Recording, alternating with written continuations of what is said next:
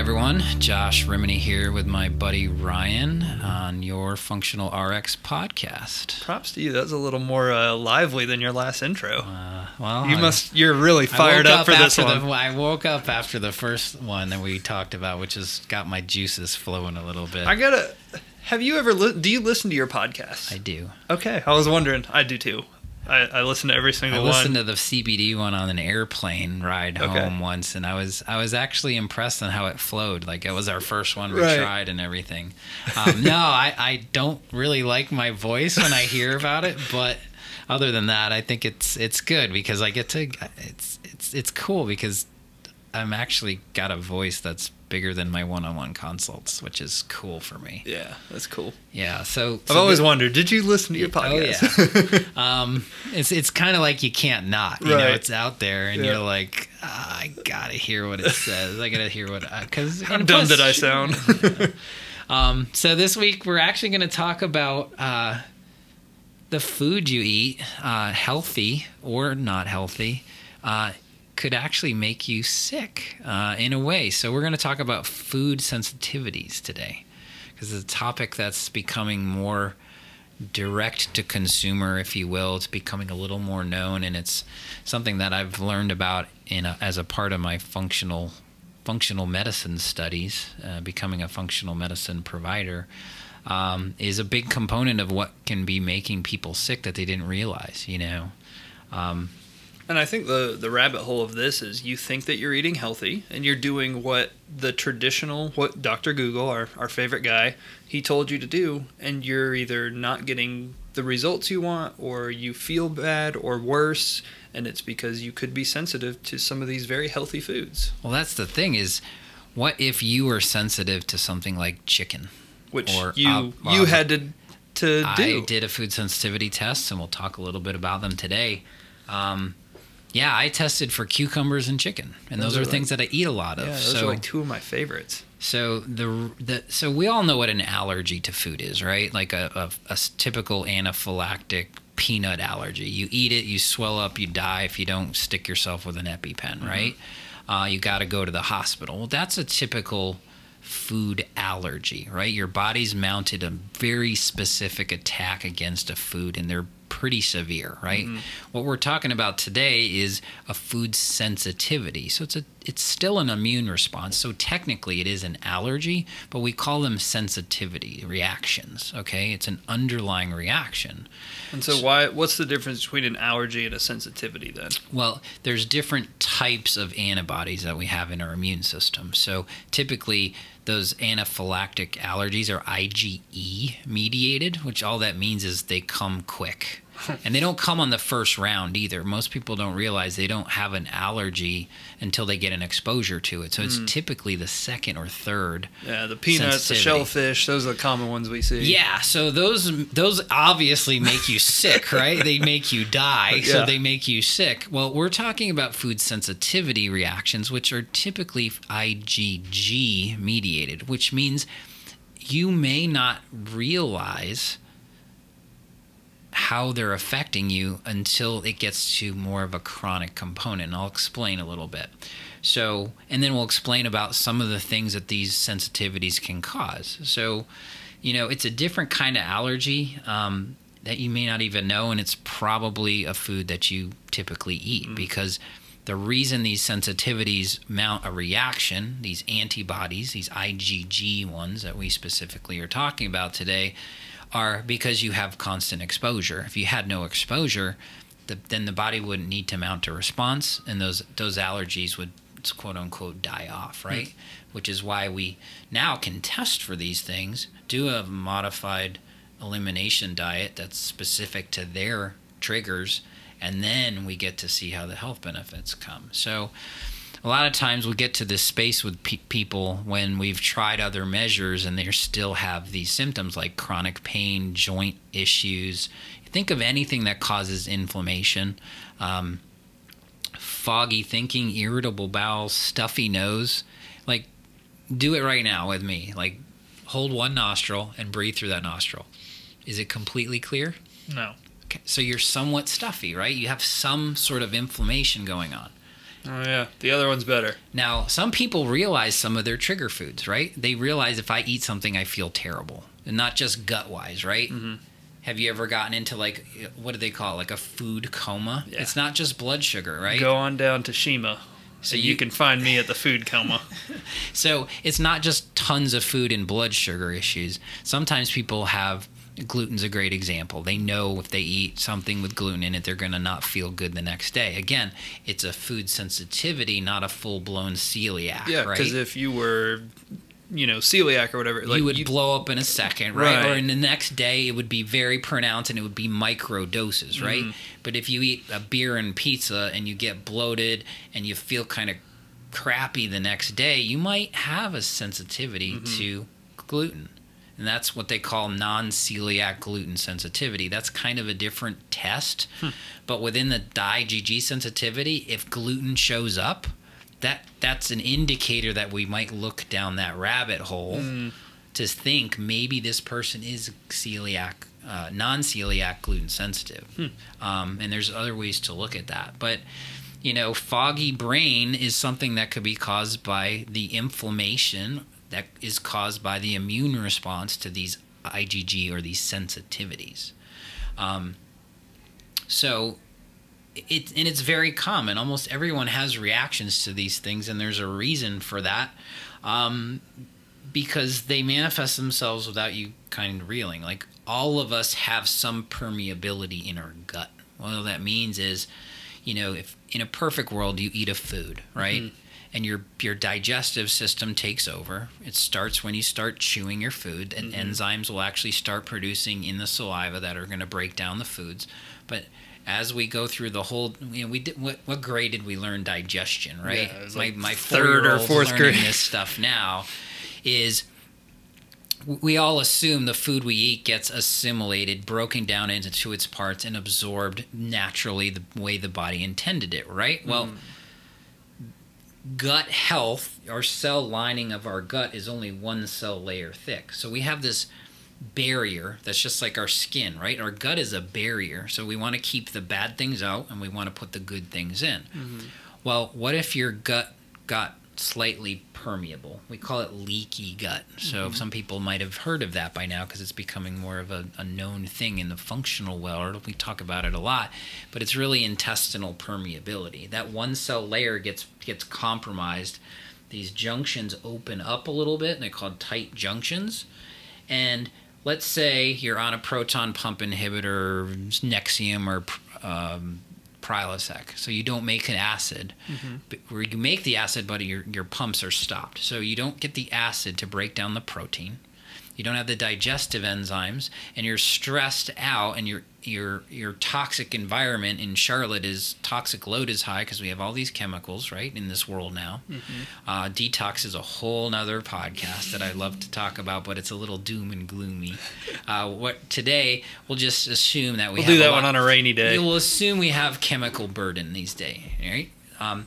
So you put all that together, your gut gets compromised. Stress is a big factor in that because everyone's stressed out and it affects your gut too. So your microbiome's off, these tight junctions open up. And the long story short is we can't digest our food properly, and hamburger goes through instead of its protein content, right? The amino acid profile.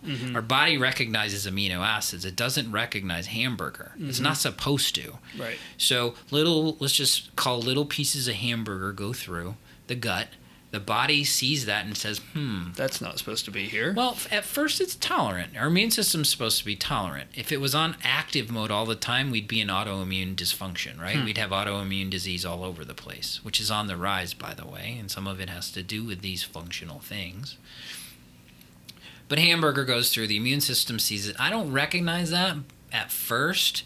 I'm gonna tolerate it. I'm gonna let it go. And it's going to be okay. Well, more hamburger comes through.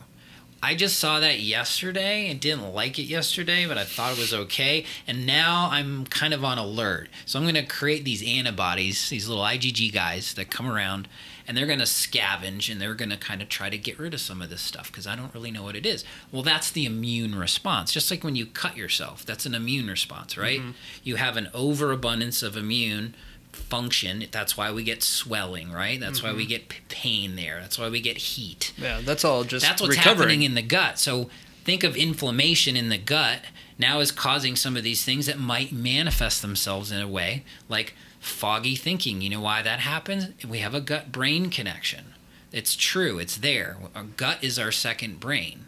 So if our gut talks to our brain and the gut's not working well because it's all inflamed and we don't necessarily feel it down there, but that might be causing our foggy brain because an immune response is hyper elevated. Or it could be something in the gut like irritable bowel. Well, what if we're mounting all these things going on? Irritable bowel's on the rise. What if we have that stuffy nose that we just can't peg? Well, what if it's just food that we're eating? So we have these sensitivity reactions, but our environment and our lifestyle is making these things worse. So there's a couple things that affect that or cause that, right? And it could be genetics. It's always multifactorial. Yeah, it could be genetics, and you could just be born with some of these sensitivities. But you were talking earlier, it could be that you're too stressed. It could be that you're not sleeping well. It could be that you're, I don't know anymore, but those are the two that you had said. There's personal lifestyle modifiers, right? Things like stress, nutrition. Stress is major on our gut. It's not just our brain and doesn't make us sleep well and makes us irritable. Yeah, I get all that stuff. Well, it affects your gut too. So if you're stressed and you're drinking alcohol, moderate drinking's okay, but they really say girls get 1, guys get 2 per day, no more. And then it basically but even that 2 per day is causing a downward spiral. So you just add all the factors in and it's messy. It's kind of like a snowball effect, right? One gets bad, then the other one gets bad, then it's all worse. So we have these sensitivity reactions that aren't true allergic reactions. We get this process in our environment of our gut that causes it to be leaky. Our leaky gut causes these food sensitivities, which causes that downstream effect of these chronic conditions like achy joints, foggy head, whatever those things might be, irritable bowel. So if that goes unchecked, this low level of inflammation just keeps stem around, and all these things causes these unwanted symptoms. Mm-hmm.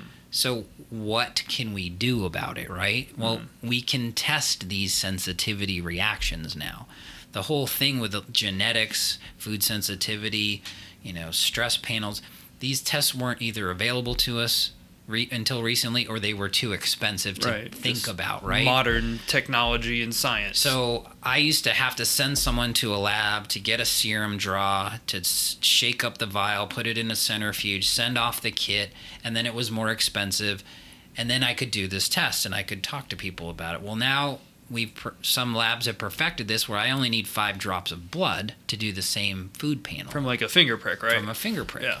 So I can prick someone's finger, which is doable, right? I can do it here at the store. We send out to the lab.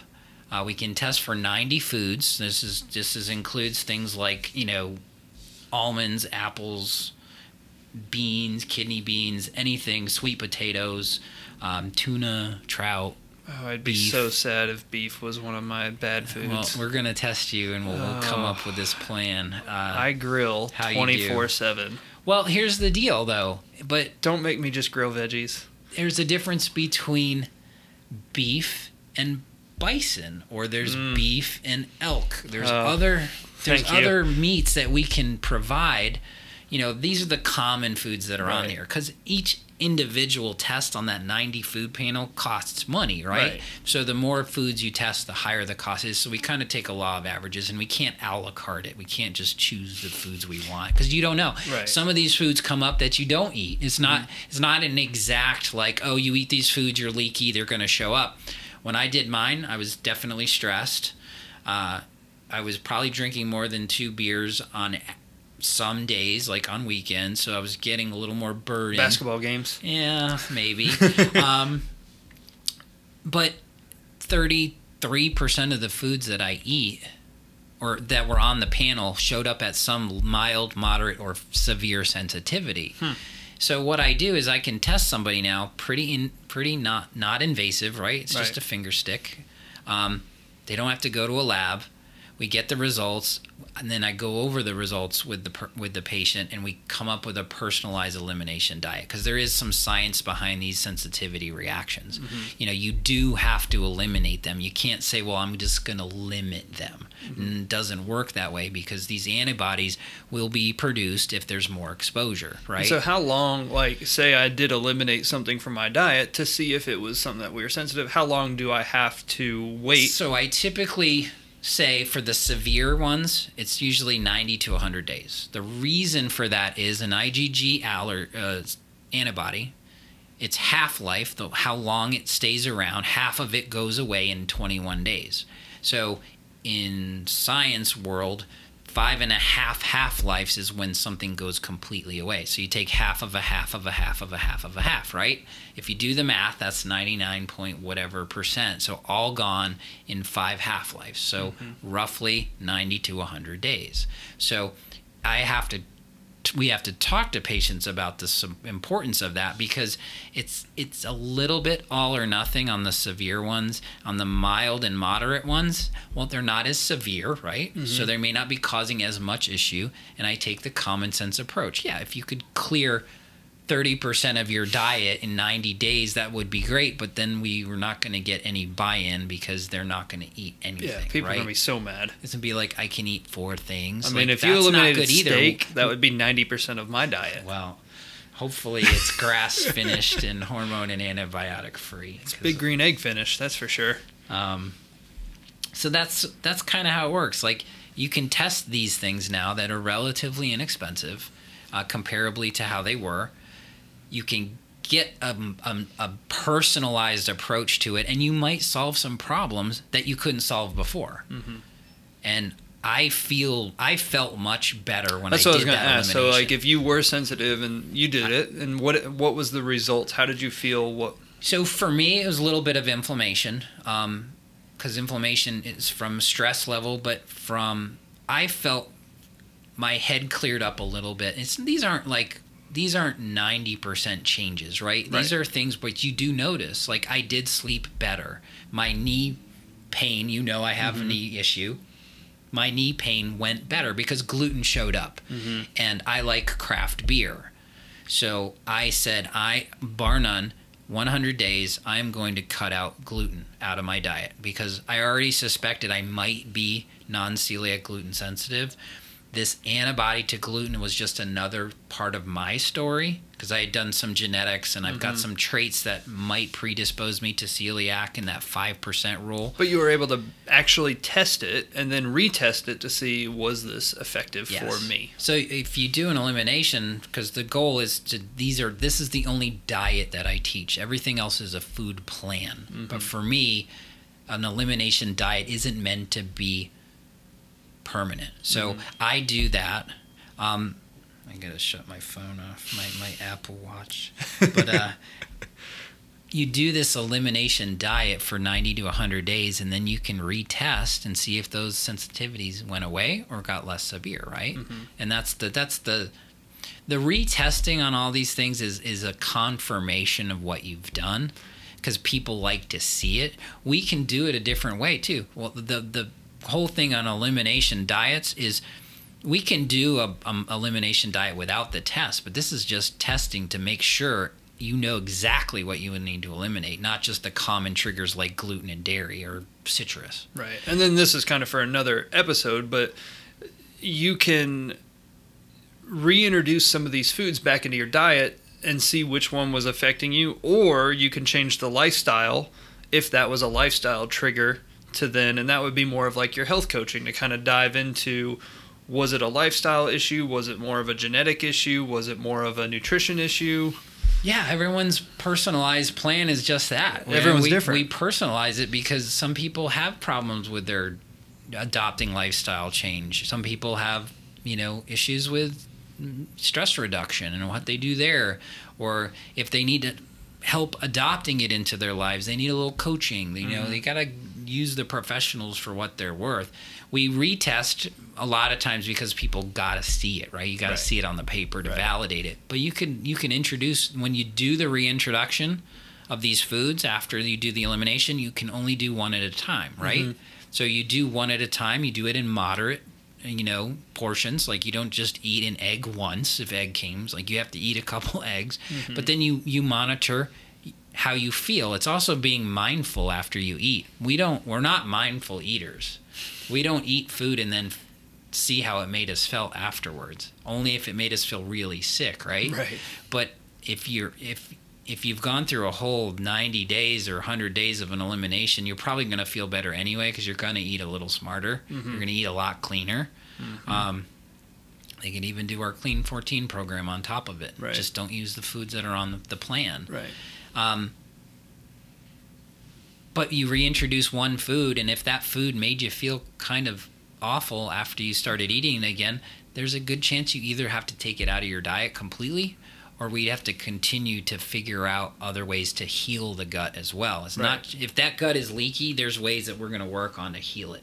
So the way I know someone has a leaky gut without actually doing an expensive test for leaky gut, which you can do, is if they score high, let's say 30 to 40% of the foods that are on that panel scored in some severity, I know they're leaky because it's slipping through, right? It makes common sense.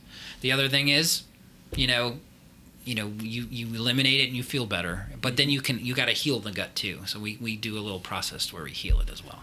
So kind of next steps, if someone wanted to kind of go into this IgG, what would you suggest them to do? Well, if they're interested in the test, we have them available here at Dilworth. You can even go on the website and you can, I think right now we have it set up where we have to initiate the appointment, but we can easily set it up so where it's a service on the page because we're writing that now, where you can hit the page, make the appointment to do the finger stick. We send that out. Within a week or so, we get the results back, and then we make the appointment to go over the plan, which is a mini plan for your elimination diet. And then we can monitor your symptoms along the way to see how you feel. Gotcha. Awesome.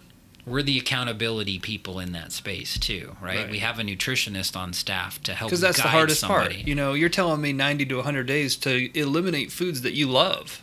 So having that accountability is really what most people need. Which is why we have a health coach on staff and a nutritionist, because the nutritionist can help you with ways on how to understand the food and prepare it depending on your lifestyle, because there's definitely things you can do online. There's things you can do to pick up food that's healthy and clean for you. But we also have health coaching, and that's the accountability piece, because it's a little daunting.